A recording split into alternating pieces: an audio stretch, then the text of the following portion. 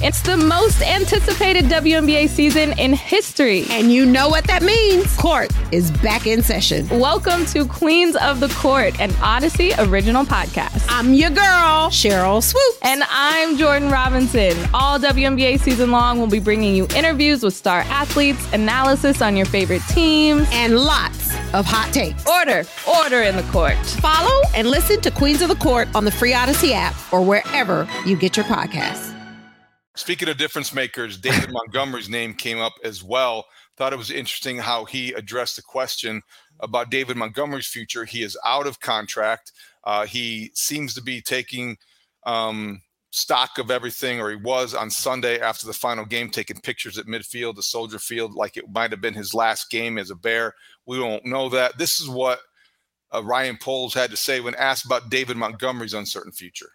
I've always wanted to keep David. I love his mentality, how he plays the game. I told him that to his face, and it comes from,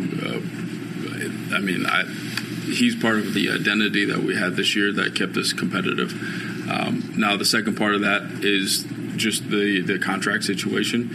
That's something that we'll see how that goes, and if we can find common ground. I've learned that you can want a player, and the value's got to come together for it to happen. But I love the way that he attacked this season. Like that's a guy that does everything right. And you all watched his tenacity, his fight. Like I'm a big David Montgomery fan.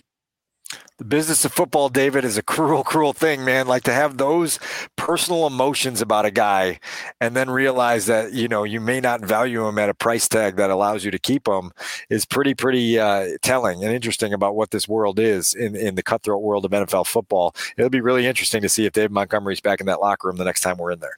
I don't think that he's going to go out and sign a $100 million contract. I don't think that I don't think it's guaranteed he's coming back to the Bears either. So it is going to be tricky. Here's the thing that will help determine his worth in the open market.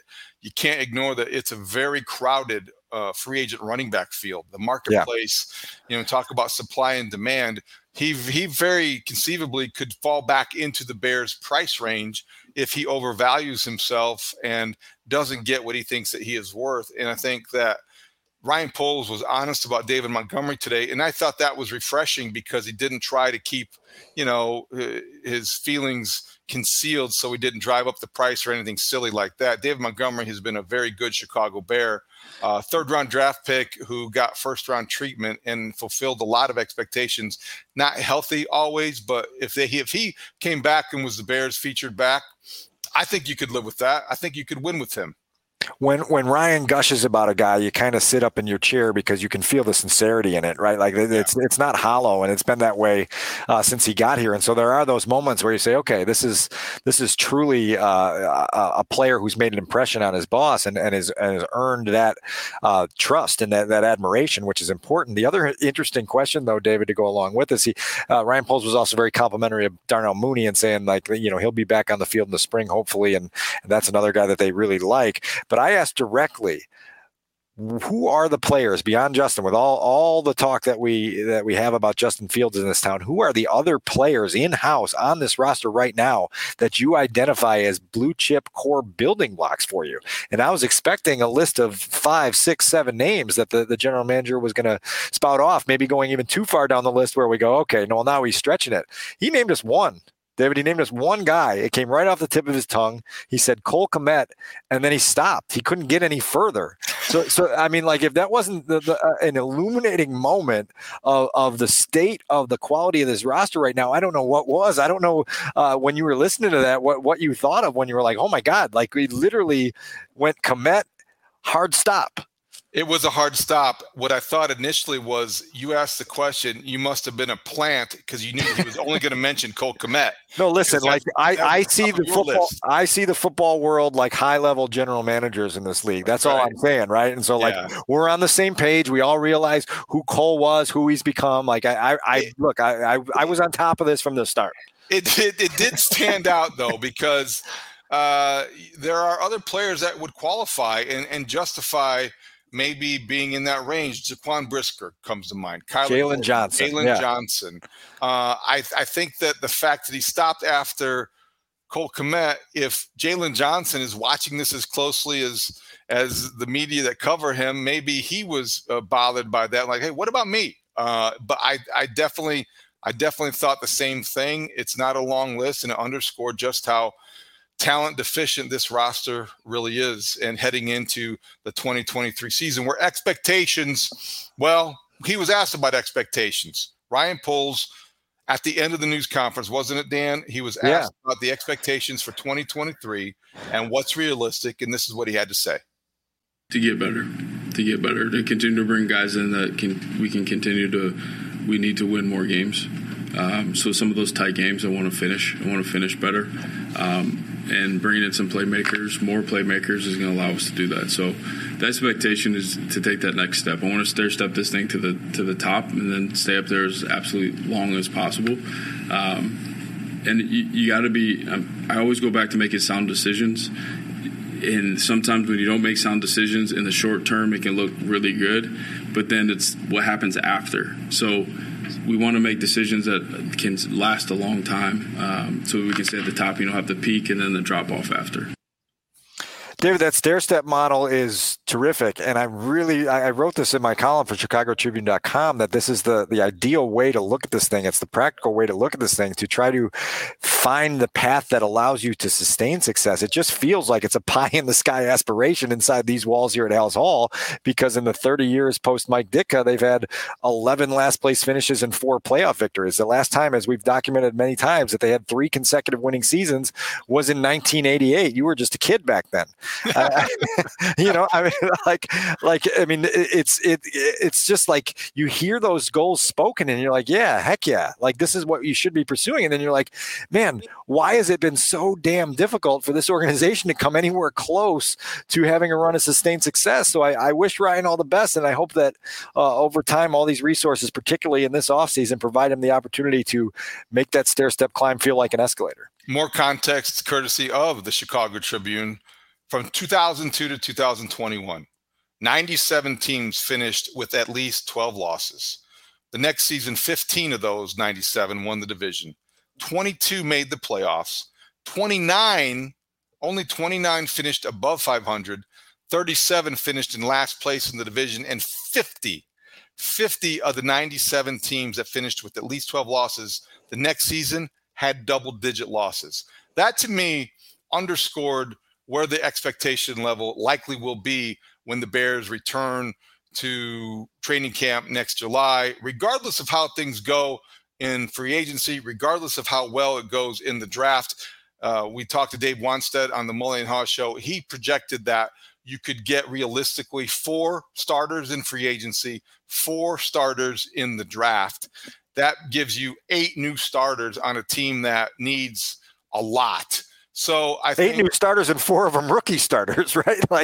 And the Bears led all teams in rookie snaps, as Ryan Poles reminded us at the podium, by 1,000 snaps, I think it was, Dan. So I guess the final answer about expectations was a good reminder to temper them heading into next season. You can get as excited, I think, as exciting about what you feel about free agency, about the draft, and all the possibilities. This is great for our business. It's great for the NFL. But once you get back to the football matters and playing opponents, the numbers make it really difficult for to predict playoff type success next year.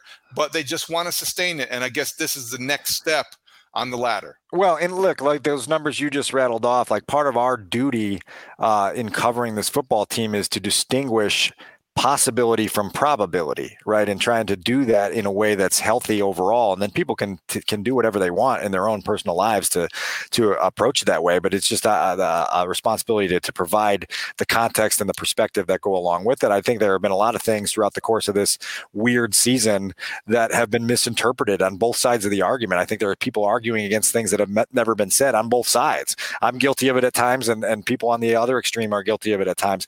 I think what I've tried to do throughout this period is just to limit exaggeration, right? And to make sure that celebrations are in line with the actual achievement and the actual significance of things. And sometimes you get hard, heavy pushback for that, and you get accused of things that aren't there. But that's just part of kind of sounding this out, and I think this entire year, right? Like I think there's going to be an opportunity here very soon to decompress and take a step back from all that. But I think there is a healthy middle ground in the discourse that hopefully this podcast is helping produce, and we can continue to make those steps. But I think you'd agree with this, that like one of the things I wrote in today's piece at ChicagoTribune.com is that the celebration in this town is a never again jamboree, right? Like I think everyone agrees that never again are we going to celebrate 14 losses and the number one pick. And now it's about producing and showing progress and showing results, and that 2023 for everyone is going to provide clarity that didn't exist in 2022. And that clarity is going to be hella refreshing, for all of us to experience. It's the inaugural Jubilee. It's not the first annual Jubilee.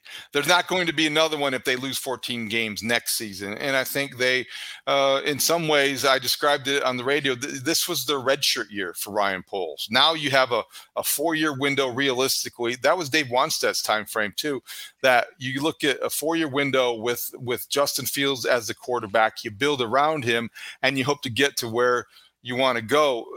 And what we're going to do is, I think, focus on and work hard at trying to do this in the offseason is the developments, the people that talk, the people that make the news, cover those people, not cover the coverage so much, because what happens then is you kind of lose focus or lose the point.